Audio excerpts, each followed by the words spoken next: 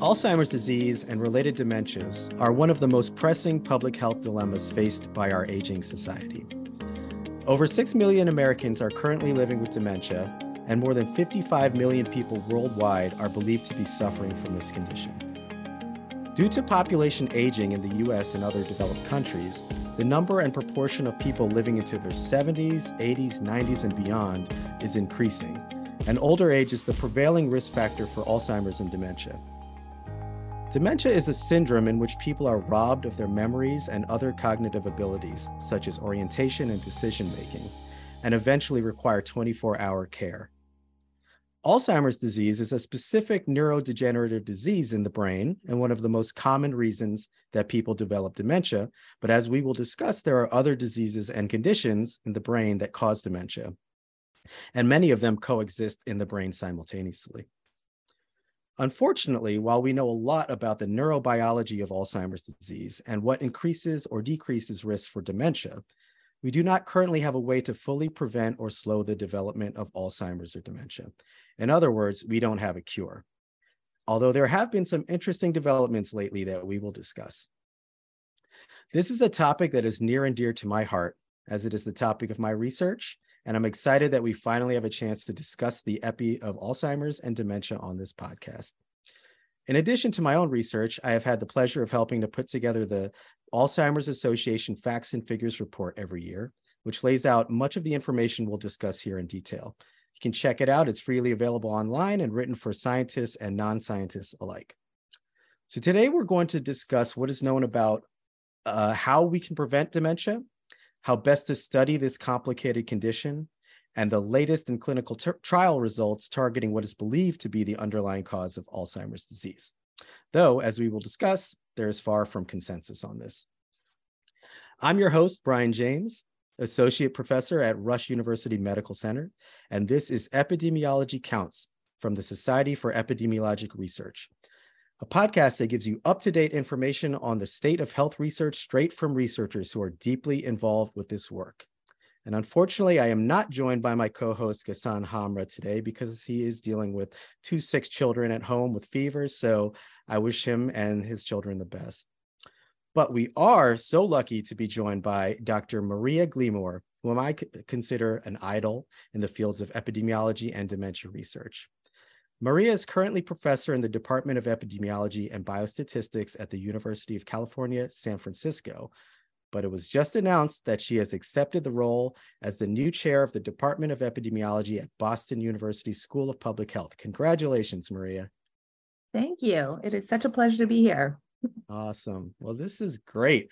We haven't done a dementia podcast yet for 3 years now because I just, it was too near and dear to my heart. And so I kind of pushed off, but I said, if we do this, we got to talk to the right person. We got the right person. So I'm so excited. And actually, we usually start these podcast episodes by asking, how did you get into this field of research? So, I know you have a number of focuses within epidemiology other than dementia, but obviously this is one of your top focuses. So what drew you to studying Alzheimer's and dementia? Well, there are always a few ways to tell a story about how you ended up where you ended up. But basically, after college and before grad school, when I wasn't even considering grad school, I needed a job. And I happened to get a job in a care home that specialized in care for people with memory impairment. Oh, wow. And I had a series of positions playing pretty straightforward care roles for folks with memory impairment. And I really loved the people that I worked with. I thought they were, just very funny and kind. I was a pretty young kid in my early 20s, and they were sort of outrageous and wonderful old people. And they really were dealing with this kind of unfolding tragedy in their lives, and not just the diseases that were, causing memory impairment, but also just being old in America, you lose a lot. And so they were sort of navigating through that. And I found it really amazing to see their humanity sort of really shine through their personalities, even as they were experiencing a lot of changes and disorientation due to memory loss. And so when I had to choose a topic for graduate school years later, I really returned to those stories and experiences and puzzles that kind of arose through those interactions. Yeah, that's so cool. That's very similar. When I was in college, I started volunteering with Jason Karlowicz at the University of Pennsylvania. Oh, Shout wow, I out to didn't know that. Jason. Yeah, he was my first mentor. He really set me on this path. And I walked in knowing nothing about Alzheimer's disease, but he had me interview people with Alzheimer's and their caregivers, and I found it so fascinating. And it's very sad, especially talking to it was much more sad to speak to the caregivers than to the people with Alzheimer's, which was interesting because they were seeing their loved ones kind of go, right before their eyes for years, right? That's the thing. One of the things we'll talk about is this process can take years. And I just got so fascinated that we knew so little about how to prevent this. And that's actually why I got into epidemiology at all, was to study Alzheimer's. So cool. Yeah, well, I think thank one thing that I really noticed, I was doing essentially nurse's aide work, and it was, in some ways, it was so much more painful for family members because they So were much always more. comparing Yes, the yes, losses. yes. Whereas in my sort of professional role, I could sort of meet people where they were and really appreciate what they had, and sort of personalities. And so the personalities absolutely shine. I found it so fascinating that people do not lose their social graces and their kindness and humanity until later. The memory goes first, right? But it's really well into the disease that people lose that ability to meet you, greet you, they may be telling you the same story 7 times over in the same conversation, but there's still, like, a sense of humor is really retained. Yes, that capacity to connect is very, yes, absolutely. agree. Yeah. So, all right. Well, we're talking a lot about the syndrome of dementia, and I think up front, whenever I talk to people, who are not in the field about this, I'm sure you get the same question. What is the difference between Alzheimer's and dementia? So I think we want to unpack that a little bit by defining some terms here. I said a little bit in the intro that dementia is a syndrome, right? So it's the actual loss of memory and thinking abilities, and Alzheimer's is one of the causes of dementia. So it's a disease. Alzheimer's is a specific disease.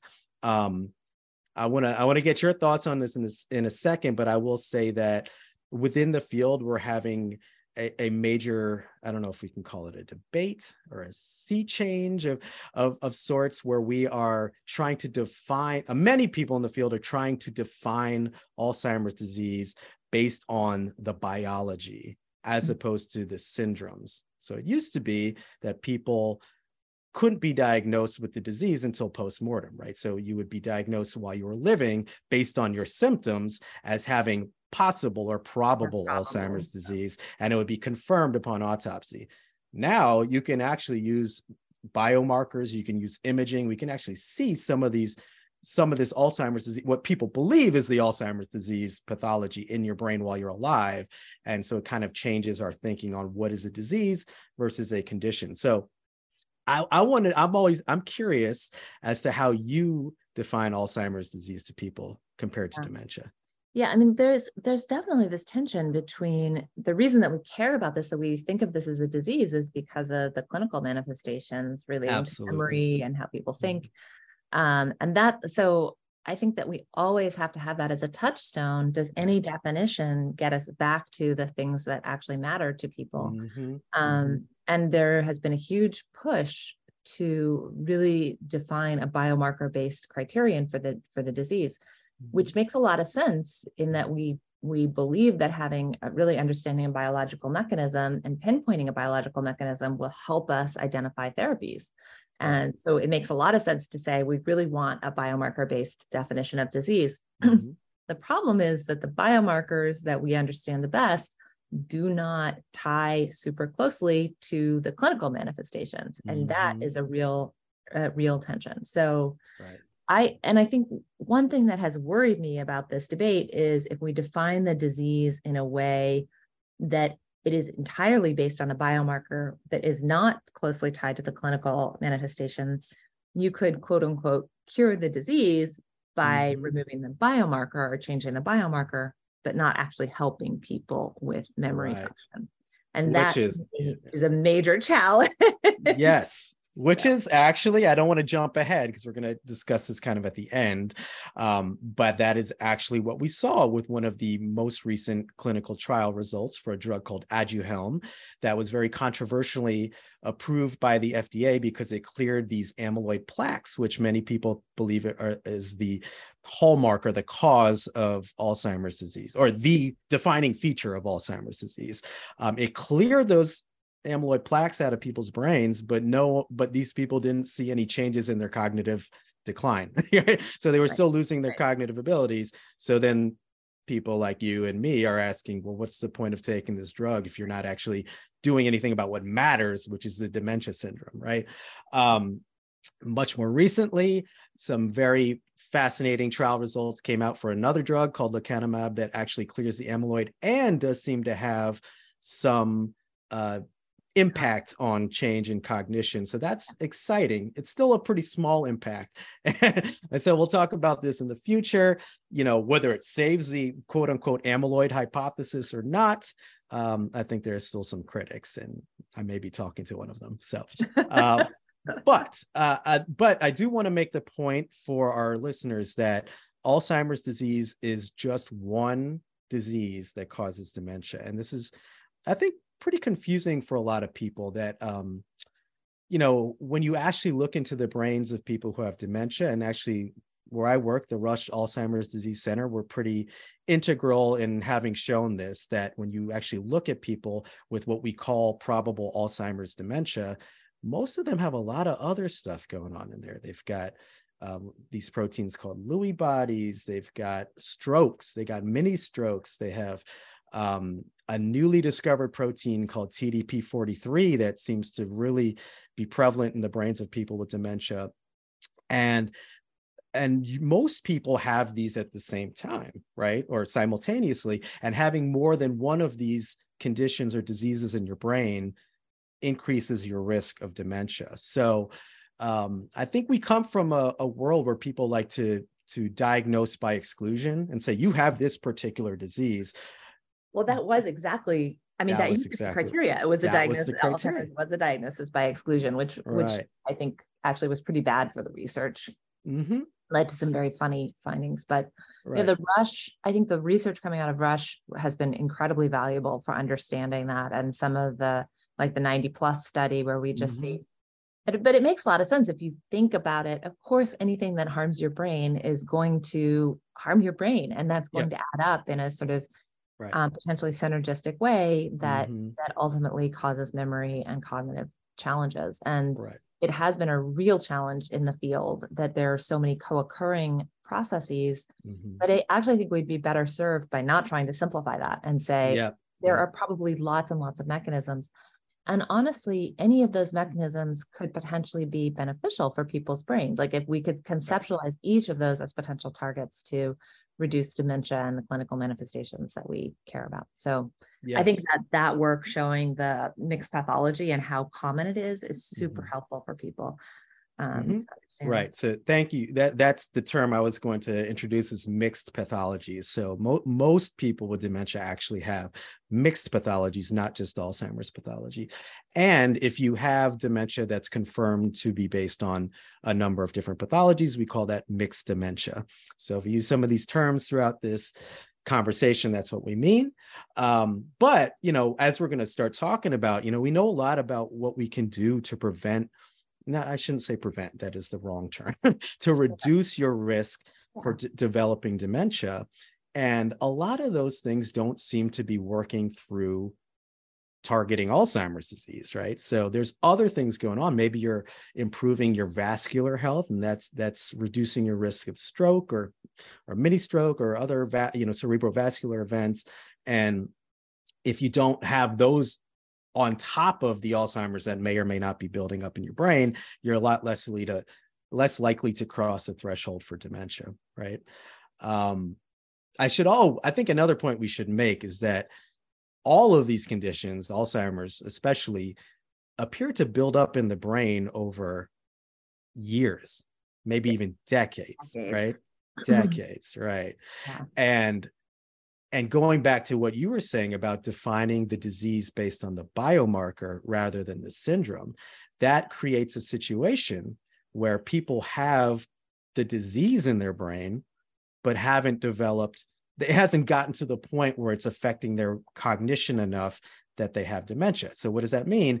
You have people who have quote unquote Alzheimer's disease, but they don't have the symptoms of Alzheimer's disease, maybe yet. Maybe they will develop, right? And I think that people like you, some critics of the amyloid hypothesis, rightly point out that creates a very confusing situation for many Americans, or not just Americans, for people, where you're going to be now telling people they have Alzheimer's disease when they're like, but I don't have any memory problems. Like, what are you talking about? And again, what matters is the memory and thinking problems, right? So what are your thoughts on that? I mean, there's so many issues that are raised by that challenge. And one is, especially if we have a medication that people think, especially if the disease is stigmatized, people are making major life changes based on a misunderstanding of the disease. And we're telling them, oh, you have a biomarker that increases the chances that you're going to get the disease if we wait 20 years. That's a huge issue in terms of people changing their lives who really shouldn't be anticipating that they're going to have major memory challenges, because they're just that's decades in the future and they may never see that. Another is potentially treating people with medications that may have side effects and harms. And it's a very large number of people who have subjective memory complaints, and probably a very large number of people who have biomarker indicators of sort of what we think of as the biomarker indicator of early Alzheimer's disease. In the general US, the general middle-aged population, we'll see these are very common. So it's a big deal to try to undertake to treat a bunch of people, such a large fraction of the population. So I think we have to be worried about whether we're radically overdiagnosing. And I think we've seen some of the real tragedies that unfolded on a population health basis by overdiagnosing people for other diseases. Like, we went through an era when we thought, oh, screening is always good. We should have more screening and more treatment. And now we're starting to recognize the ways that over treatment can harm people and really make their lives worse. And I think that this is what emerged with some of the PSA-based screening and prostate cancer, a very aggressive response to prostate cancers that might be indolent and might really not harm people if left alone with sort of watchful waiting. So I do think we have to worry about going down that path with Alzheimer's disease, with such a disease that has such a long and very heterogeneous course. And so for many people who have biomarkers, that is not the major threat to their health, and they probably should not be undertaking major life changes or treatments with potentially harmful drugs. Yeah, that's a really good point. And on top of that, we have the question of who's going to pay for it, right? If Medicare is paying for everyone who's over 65, their medications, and we all of a sudden are saying, what, 10 million people are indicated for this drug that don't actually, many of them don't even have any of these symptoms. That's a lot of people to put on as you say, potentially, we haven't talked about the side effects of some of these drugs, but there are some side effects in these trials that could be potentially harmful, and both the cost and the potential harm is really something we need to consider. And they're expensive. I mean, obviously these are still experimental drugs at this point, but actually they're not. They're approved. For lecanemab, we don't know the price for lecanemab. I don't think we know, but it's still an infusion, just like aducanumab, which means they inject it, and I'm pretty sure it's pretty pricey as well. Yeah. I mean, with aducanumab or Aduhelm, we calculated, just so people know, the original announced price was going to be $56,000 per year for just the medication, not the additional screening for safety. And then the company that made it dropped the price to $26,000, I think. And we did a calculation of just what it would mean if that was paid for by Medicare. And effectively, and this was a medication that it wasn't clear that it had any cognitive benefit. Right. Basically, if Medicare was covering that, they would be paying, the federal government would be spending many, many times as much on an ineffective drug as they were spending on research to find an effective therapy. Right. Just the ratio of the cost is so crazy that you really want something that actually makes a difference for people, and is clearly safe to have it in widespread use. Yeah. And we should say that Medicare, CMS decided, the Center for Medicare and Medicaid Services, CMS, decided they actually were not going to pay for aducanumab based on their review. But, then we've got this other question. If you don't have Medicare paying for it and you don't bankrupt Medicare that way, then who is going to pay for it? People who can afford all that, right? So then you've got a disparities situation where only wealthy people can afford to potentially stave off dementia, and that has its own ethical issues, right?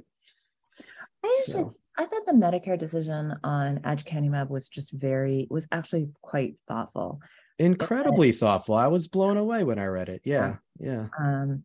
And I think my take is that the decision, because the decision actually covered all of amyloid targeting therapies. So lecanemab, if it's approved, the new medication, I think would fall in under this rubric of CMS.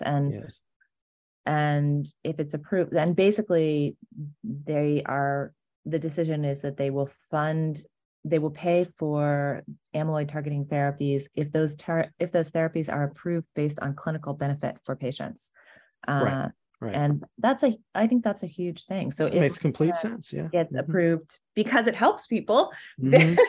Of course, we had a little 6-month reprieve, and now we've actually got a drug that might be in that situation. And it's like, now put your money where your mouth is. Now it is exciting, but it also means we're right back to the question of, are we going to bankrupt Medicare paying for this for, a 1-point change on an 18-point cognition. Right.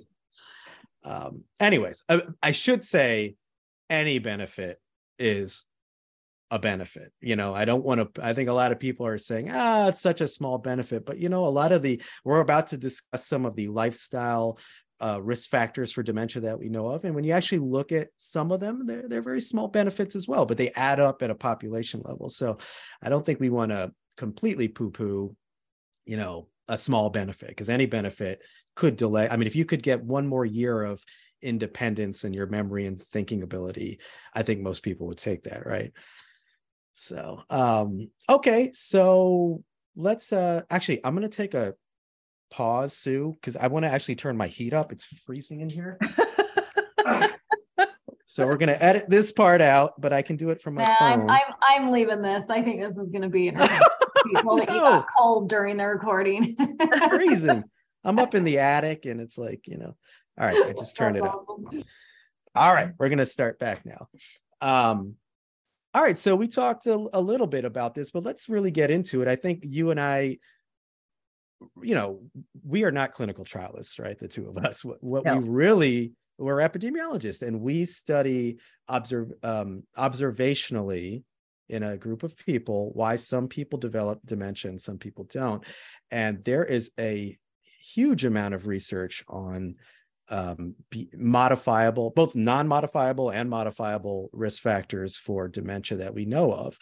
So I want to really lay some of those out for people, because it's interesting how little of this I've found is known by the general public. We know so much about this, and people come up and ask me, what can I do to prevent dementia? When I tell them things like exercise, they look at me like I have 3 heads. They're like, really? And I'm like, yeah, that's one of the best things you can do. So, I think we should talk about that. Let's start though with non-modifiable risk factors, because I think a lot of people ask the question of, if Alzheimer's and dementia run in my family, does that mean I'm going to get it? Right. So what do you tell people when they ask you that question?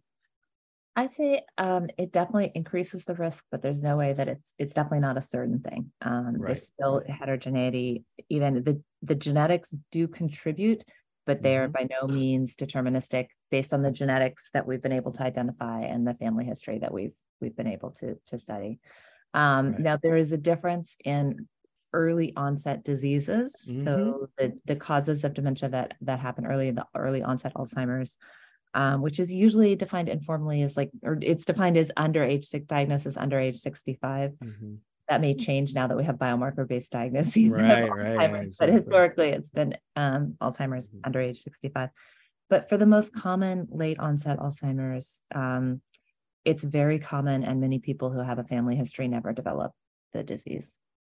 Absolutely right. And just jumping on what you're saying, so many people with early, or what we keep changing the term that we use, but you use the term for before age 65, early onset dementia, or many of them have a specific genetic mutation that can be traced to a specific mutation that determines that they will develop it at a very early age. Late life dementia. Those early onset genetic mutations have very strong effects. So very strong effects. Yes, much stronger than the known genetic variants for late onset. Right. And not everyone with early onset has those genetic mutations, but like a large proportion of them do. Because it's the reason we cut it at 65 is because it's relatively rare to develop Alzheimer's disease and dementia before age 65. It gets much more common from 65 on, and almost exponentially to by the time you're 85. I think some studies have said, you have like a 50% chance of developing dementia. It's quite high. I don't know that it's 50%, but it's quite high.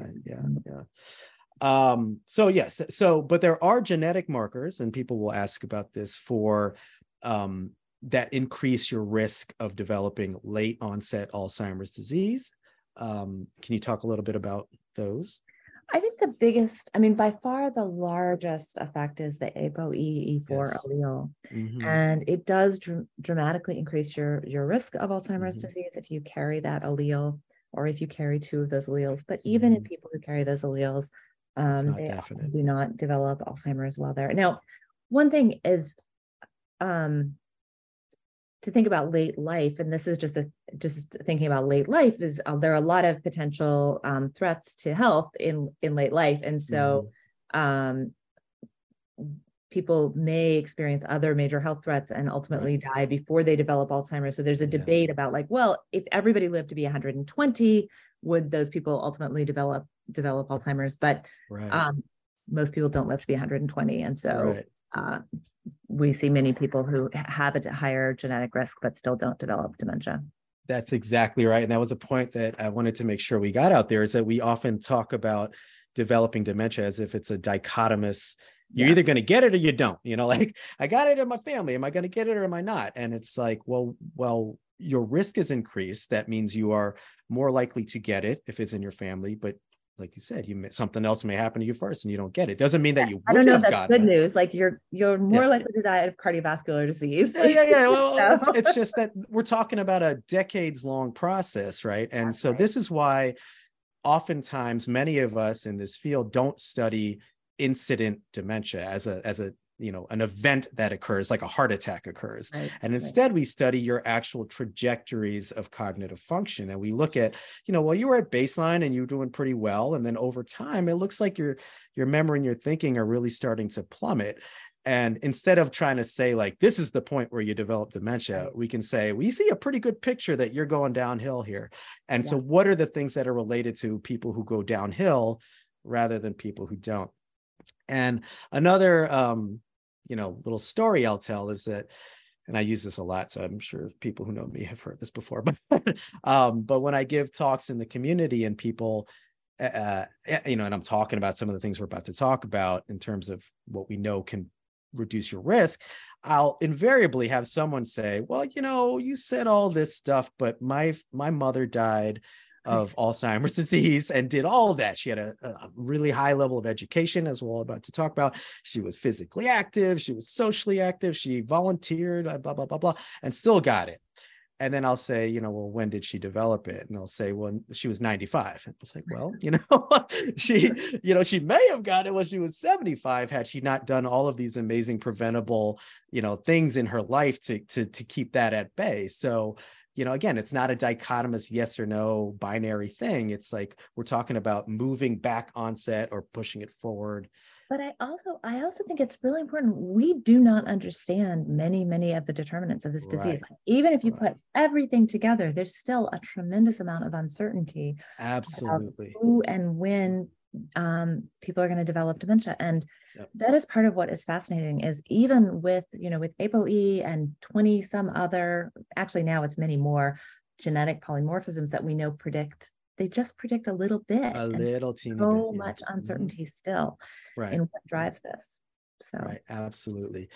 Well, I mentioned education, and I know that this is a large area of research for you. You're very interested in, and I am too, in how obtaining a higher level of education can affect health in general. But there's a definite association with dementia. And can you talk a little bit about what you think the connection is there? Yeah, I think so when I first started working on education and dementia risk, there was a lot of uncertainty about whether it was actually causal. Like maybe the thought was just people with more education had lower risk for other reasons. And there was very robust evidence that people with more education were less likely to develop dementia or developed it later in life, but it wasn't clear that it was causal. Right. I think now, and so what we did actually was try to show things that increased education but had nothing to do with individual characteristics also delayed dementia onset. And I think now we have pretty good evidence that things like increases in mandatory schooling so that people go to school a little bit longer, those things did reduce people's risk of dementia decades later, right? And had nothing to do with their individual characteristics other than how much schooling they got. And then the things that they did afterwards. Of course, how much school you get changes all kinds of things that happen next. It changes what work you do. It changes how much money you earn. It probably changes who you marry. It changes what kinds of stuff you eat. It changes your access to medical care. It changes your incidence of hypertension and these other sort of later, sort of mid to late life risk factors. So I think now we have pretty good evidence that increasing people's education really does reduce risk. Now the debate is that because basically when you reach old age and you start to accumulate the disease that we think is the late life disease that causes Alzheimer's, are you basically starting from a place where you're protected, or are you more resilient as you experience that disease, that you can kind of have a recovery and plasticity in the face of that disease? Yes. I think at this point, I would say the bulk of the evidence is that you are starting in a place where it just takes longer before you reach impairment, because you have, and that I don't want to poo-poo that. That is like a huge effect, really big benefit in terms of how long people can maintain independence and have high quality of life and use their brains in the ways that we like to use our brains. Right. But I think there's a lot of curiosity about to what extent is education or cognitive engagement able to protect you as you accumulate disease. And the evidence for that, I would say there's not compelling evidence that it really slows decline. It's surprisingly inconsistent. And I think there's some that some of that inconsistency is due to statistical challenges and some is due to lack of data. Like actually detecting differences in rate of change is the really rate of change, right? Yeah.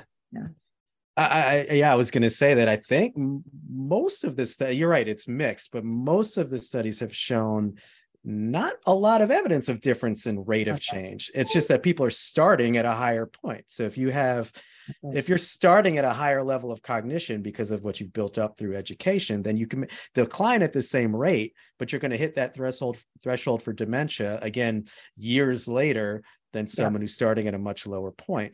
The alternate hypothesis, and the interesting question is like, does that mean it's causal or not? I mean, this whole word causal is very interesting in the world of dementia research, because I would still say that that's a causal effect. It's just not causing the Alzheimer's disease to change, but it is causing you to be able to live longer with the cognition that you have before you cross a certain threshold.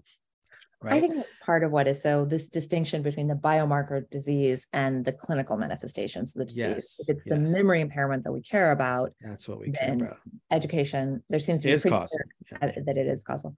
Right. And this really relates to one of the more interesting phenomena lately, which is it seems that at any given age, the incidence rate of dementia is declining in recent That's decades. right. Yes. And it's still, as a whole, dementia is becoming more common because the population is getting older. Right. But given that somebody is 80, the probability that they are going to develop dementia is going down. And there are a few different sources of evidence suggesting that. Exactly. At least in the developed world, it looks like. I'm not sure that's What's the case. your interpretation of that? Yeah, I think that's exactly. I think it's increases in education. So if we hadn't seen decreases in Yes, dementia incidents, this is how I would put it, then it would argue against education having anything to do with it, because we have made dramatic changes to education since the 20s, the 1910s, 1920s, 1930s, which is when people we're talking about who are developing dementia were born, right? Over the course of the last 100 years, dramatic changes. And so if you didn't see all of a sudden people reaching their 80s and 90s not developing dementia, then you'd say, well, maybe education isn't doing anything, right? But we are seeing that the dementia incidence is going down. There's also been, we haven't even talked about these yet, but we're going to talk about cardiovascular risk factors.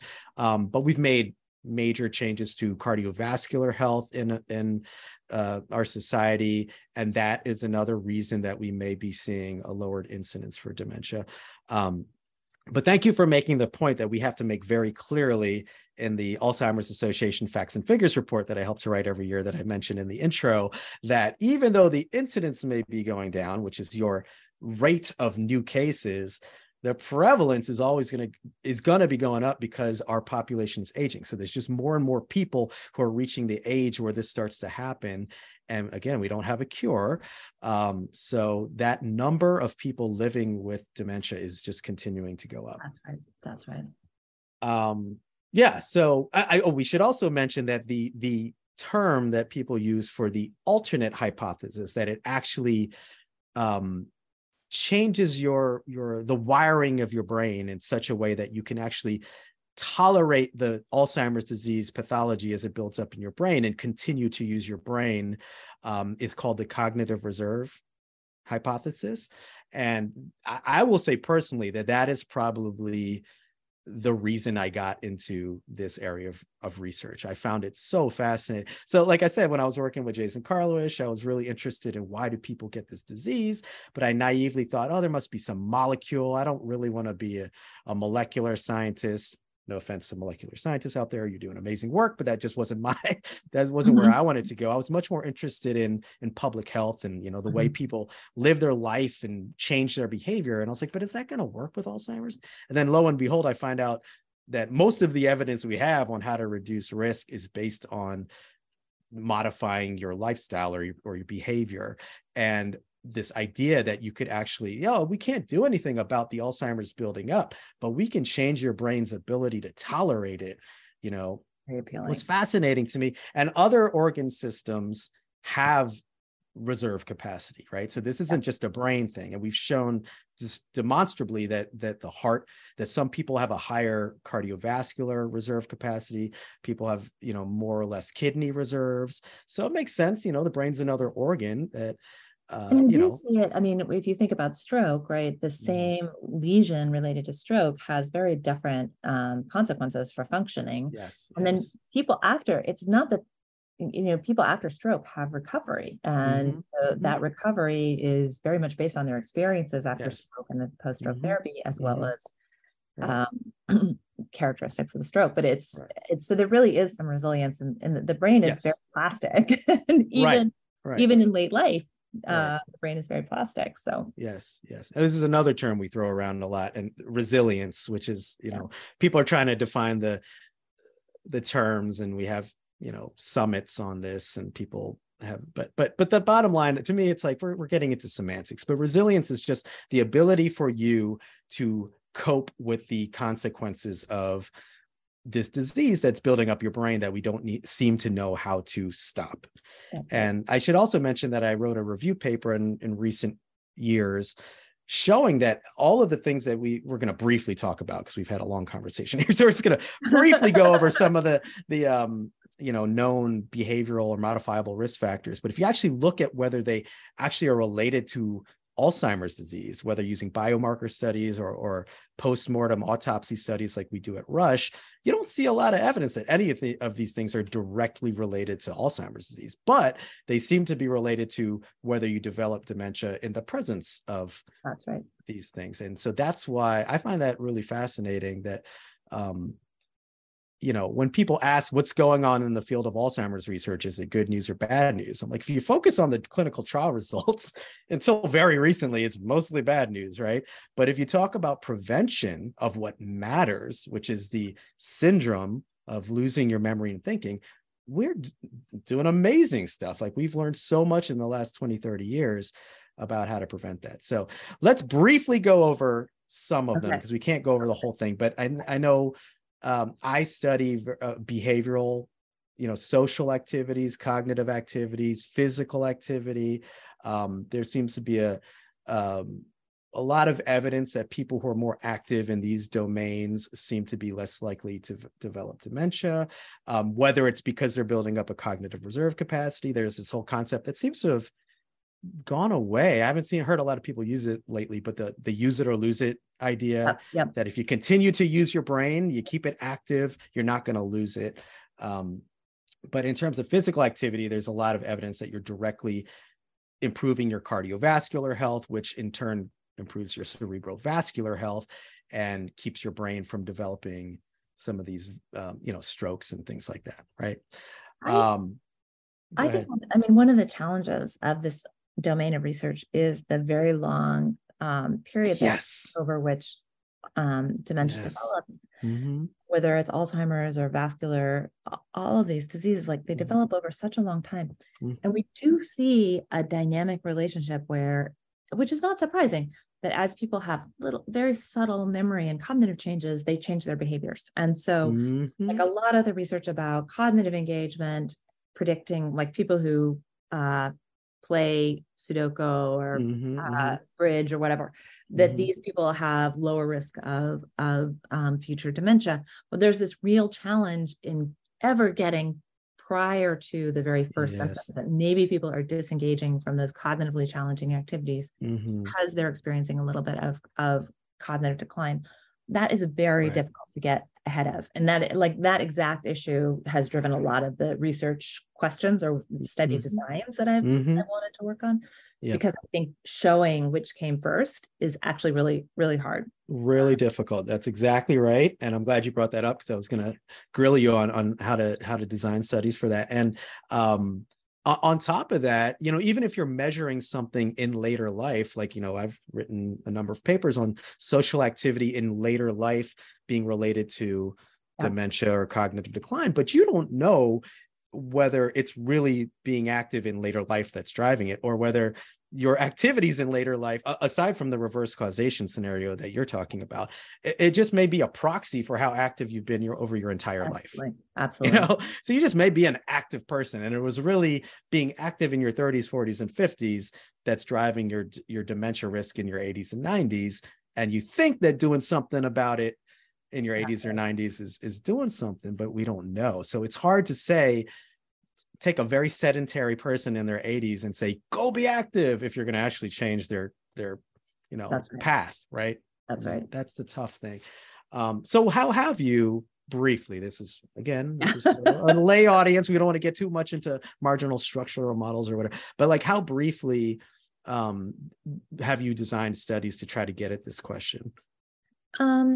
So the education is an example where we've looked for things that influence how much education people get, but wouldn't otherwise be related to dementia, except via the education. So a lot of our research was about state mandated minimum school, like the age when you can drop out of school, which really shapes, it turns out people do stay in school longer in states that require longer school. And most states in the US increased their mandated compulsory schooling law over the 20th century. And also in the UK, there were changes. In Europe, there were changes. And over again, we've seen, you can compare people born in birth cohorts in a place right before the law was changed and in a place right after the law was changed. So people who basically had to go to school an extra year or an extra 2 years because of the state law change. Right. Right. And you can see that those cohorts, they have a little bit lower dementia risk. And so that basically, I find that kind of structure is pretty convincing for, I mean, in combination with other evidence. And we've seen that for education, we've seen that in many different countries and states where that overall design is repeated. Now, I think for other risk factors, we should be looking for other kinds of natural experiments like that. So it's a little bit, education is a nice example because there are actually policies. But when we think about medications, we can think about essentially when like, for example, I'm very interested in things like antidepressant medications or alcohol use. And in fact, we do see there are many policies that influence how much alcohol people drink. Alcohol taxes have an influence, and those are the kinds of designs where I think we can make a little headway on saying whether this is causal or not. It is harder for social ties and social connections. Yes, can't really mandate that, can you? No. Yeah. Although, it's interesting.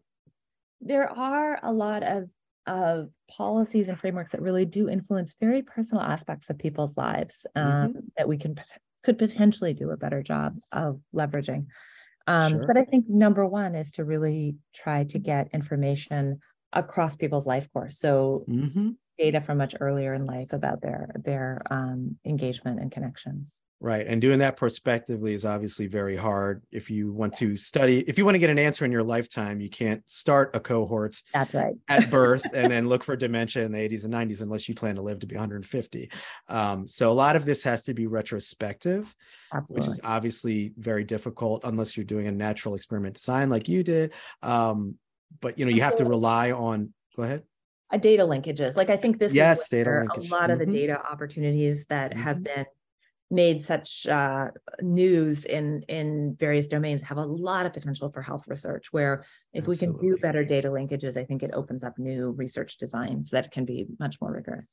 Absolutely, which is why I do Medicare linkage in my cohorts. Absolutely. So look back, look back to the 90s for every single time you went to the doctor. I'm not going to expect you to remember that. Did you see a doctor about XYZ in 1997? But if I have your Medicare records, I can know. Fantastic. So great. So I think briefly, I wanted to get into something that I know you and I are very interested in, which is the social determinants of dementia. Specifically, let's talk about what's known about race and ethnicity and the disparities there. So can you talk a little bit about what we know there and why there may be disparities by race, ethnicity? Yeah. So in the United States, Black Americans have a substantially higher risk of dementia. The evidence that actual cognitive change is faster is inconsistent across studies.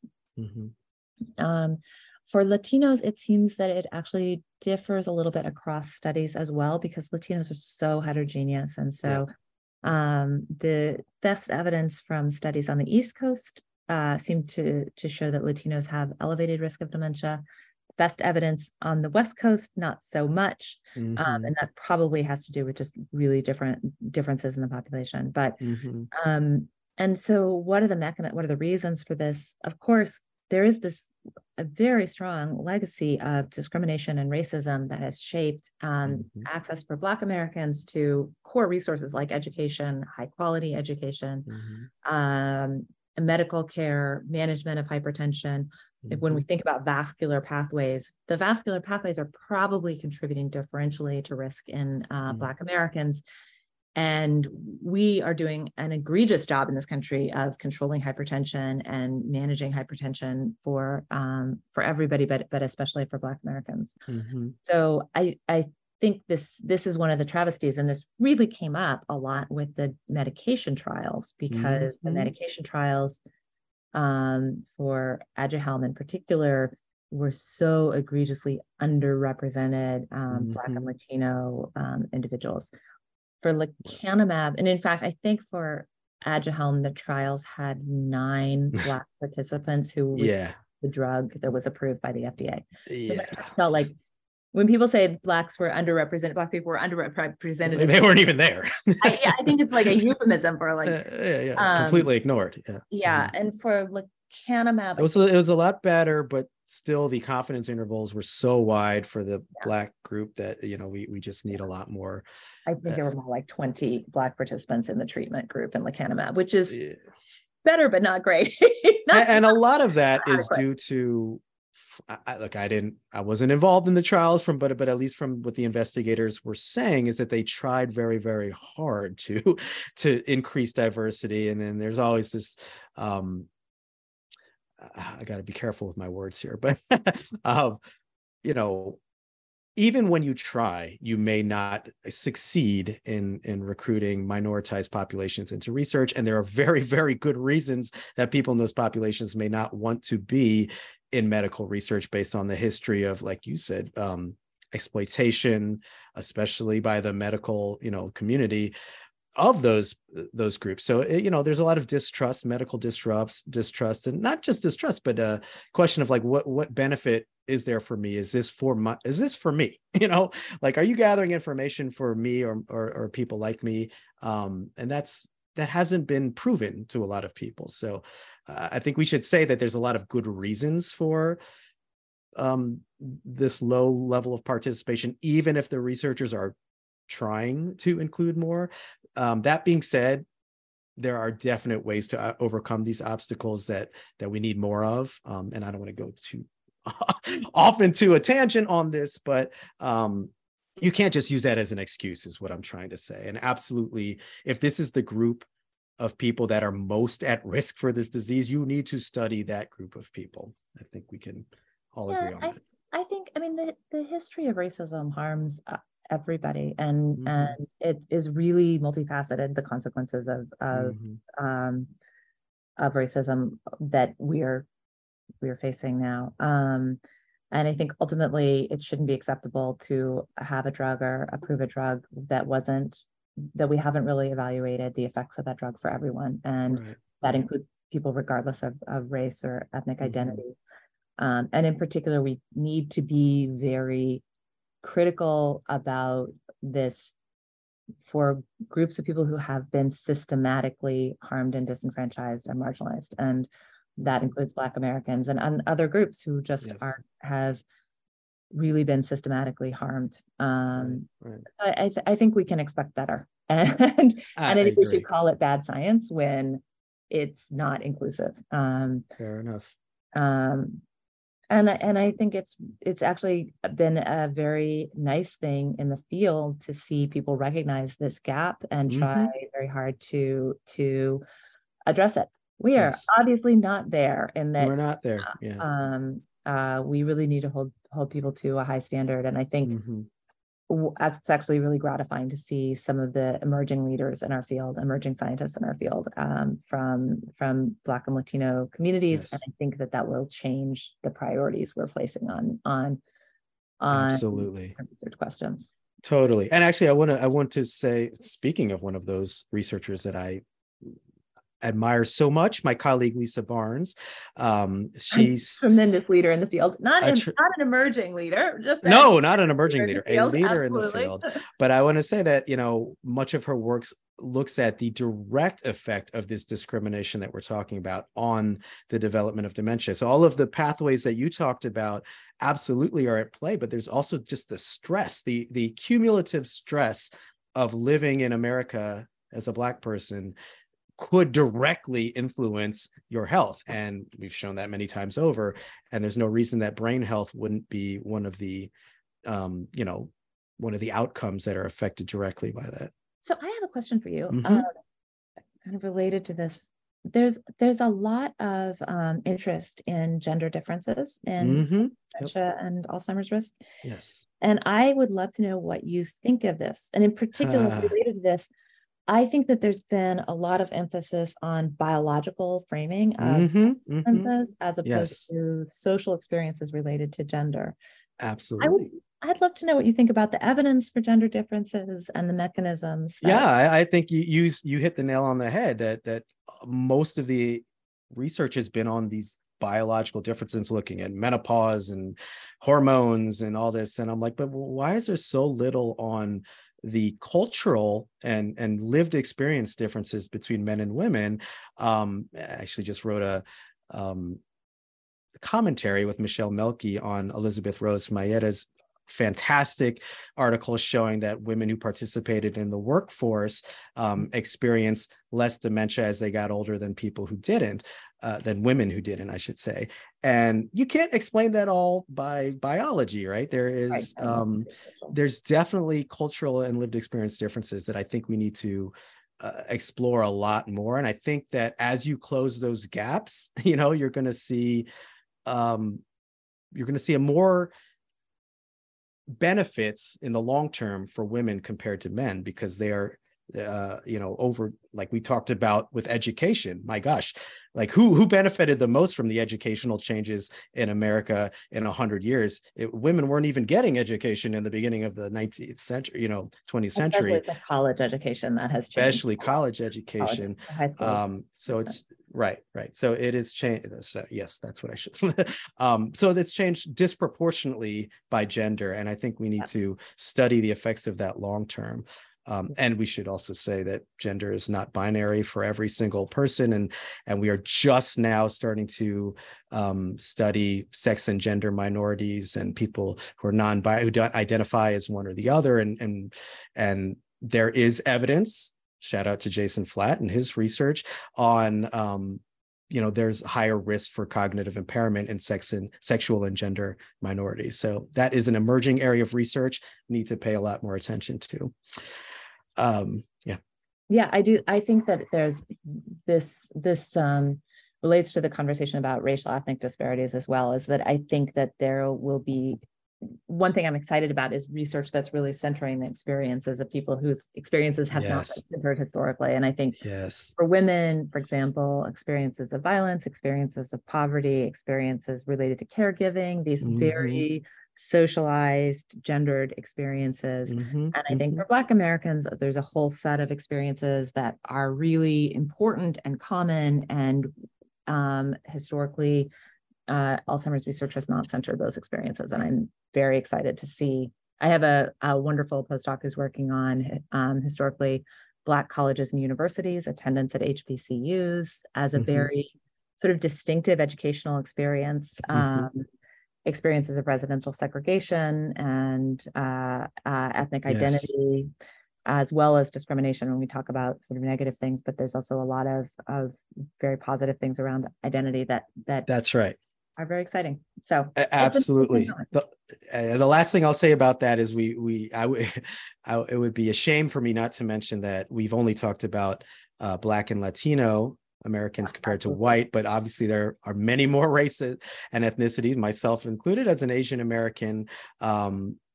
We don't have a lot of information at the moment about, you know, other groups other than Black and Latino, and I think we need to increase, you know, research in that area. But anyways, we are getting close to the end of an hour, and I want to make sure we just conclude by addressing what we talked about. Some of these recent trial results in terms of lecanemab, and you and I have had a little back and forth on Twitter, and I'm just curious, you know, I know if you are critical of the amyloid, quote unquote, amyloid hypothesis, you know, how do these recent results affect your criticism of that? That being said, if you're a big supporter of the amyloid hypothesis, does this really prove anything? You know, so I think that I'm somewhere in the middle, in that I do think we can define this disease by these proteins, right? But whether targeting these proteins will actually have an effect at the population level when people have already started to show signs of their brain deteriorating, I am not sure. And I've used this analogy that someone else used, and I'm sorry I'm stealing it. Someone at the Alzheimer's Association International Conference used it, and I just think it's so great. The idea that a lint fire, if your house burned down from a lint fire, you know, lint was the actual cause of your house burning down. But once your house is on fire, if you tried to get rid of the lint, you're not going to do anything, right? So it may be the cause, but it's when we intervene on it and how, you know, that's the question. So I don't think you have to throw the baby out with the bathwater per se by saying amyloid has nothing to do with it, but we may be down the wrong road by targeting it in the way that we do. So I just, I'm curious about how your thoughts have evolved since seeing the lecanemab results. Yeah, I mean, I will say, I think the lecanemab results are encouraging. I think there are some important questions in terms of, so just to clarify, the amyloid hypothesis is the hypothesis that amyloid is the key, that amyloid plaques are the key pathology for Alzheimer's disease. And that removing, and many of the medications now basically target amyloid and remove amyloid from your brain. And that the underlying hypothesis is that removing amyloid, like removing the lint, will have cognitive benefits. I think that although the lecanemab results I think are encouraging, I actually think they're ambiguous about whether it really supports the amyloid hypothesis, because tau changed as well. And they didn't show, at least I haven't seen, really close links between the extent of the amyloid reduction and the cognitive benefit. And that was one of the big puzzles of previous studies, of previous drugs that did remove amyloid and didn't really have cognitive benefit, which called into question the whole overall amyloid hypothesis. But as you say, it may be that it's just too late. The other thing about lecanemab that was surprising is that the benefits appear to occur pretty quickly after treatment initiation, and appeared to not, it was not clear. Not sustained over time. They didn't grow as far as the increase, the rate of difference didn't increase over time. Right. The amyloid hypothesis would imply that they would grow, and that they would emerge slowly, and that they would grow. So I think there may be something more going on with lecanemab that we don't understand, which, drugs can be useful even if you don't understand how they work. But I think we're not done one way or the other with the amyloid hypothesis. And every place I go, I say, we need to demand that the data are released. We should not be, it should not be acceptable that these companies keep the data and don't, this is an incredibly important question, and it could be answered so much better if the research community had access to the data that they have accumulated. Absolutely. Yeah, it's a great point. And I do want to say, to end on a positive note, that, we've had decades of failed trial results that did nothing. And this is one of the first, if not the first, to show both targeting the quote unquote disease and a cognitive benefit. So maybe we're on the path to, to actually doing something and having a treatment that we could actually use for people. We already talked about the societal implications of that, so I don't think we need to rehash that. No, but it was good news. There's no question. Yes. So the last question I want to ask you, because we are at an hour. Okay. But we can't. Yeah, it goes fast, doesn't it? I just want to know, where do you think the field of Alzheimer's and dementia research is heading in the future, or where should it be heading to move the needle to prevent, this scourge at the population level? I think there are lots of issues around care and the network of people who provide care. Like, we've talked a lot about the people who are directly affected by the disease, but anyone affected by the disease, there's a whole network of family and loved ones who are also very much affected. So I think improving what we do for people who are living with Alzheimer's and their loved ones, I think, and some of this is just like, it's really obvious, like financial insecurity, these are straightforward things. We don't need new technical innovations. We need to do a better job providing core services to people. Yes. I think that the medication stuff is promising. I really hope that we manage to structure this so we understand the long-term effects. And my best guess is that there's a lot of heterogeneity in who benefits and who does not benefit. And I'd love to see research really unpacking that and evaluating that. And then I think that there's real life course modifications that could have benefits, and pinpointing when in the life course we need to begin and how big of a difference we can make with modifiable targets, I think will be a high priority. Awesome. And just piggybacking on something you said at the very beginning, just recognizing that there are there's many different things that are causing dementia other than just Alzheimer's. So even if we completely addressed Alzheimer's, people would still develop dementia. So the key is really going to be kind of a multimodal approach that addresses all of the different reasons, that people may develop dementia if we really want to move things. So awesome. Well, this has been an awesome discussion. I really enjoyed it. Thank you so much for your time. And I think we'll wrap up here. But before we go, we'll do our standard closing remarks. If you're an epidemiologist, I strongly recommend you consider becoming a member of the Society for Epidemiologic Research. Membership gets you a discounted fee for the annual meeting, which will be held in June 2023 in Portland, Oregon, as well as access to the SCR library, which has some great learning materials, seminars, and activities. And you can find out more at epiresearch.org. And also a quick statement that the views expressed in this podcast by both the hosts and any of our guests are ours and their views alone, and don't necessarily represent the views or opinions of the Society for Epidemiologic Research. So we really appreciate you listening, and we'll be back with another episode soon. Thank you. Thanks. It was a pleasure.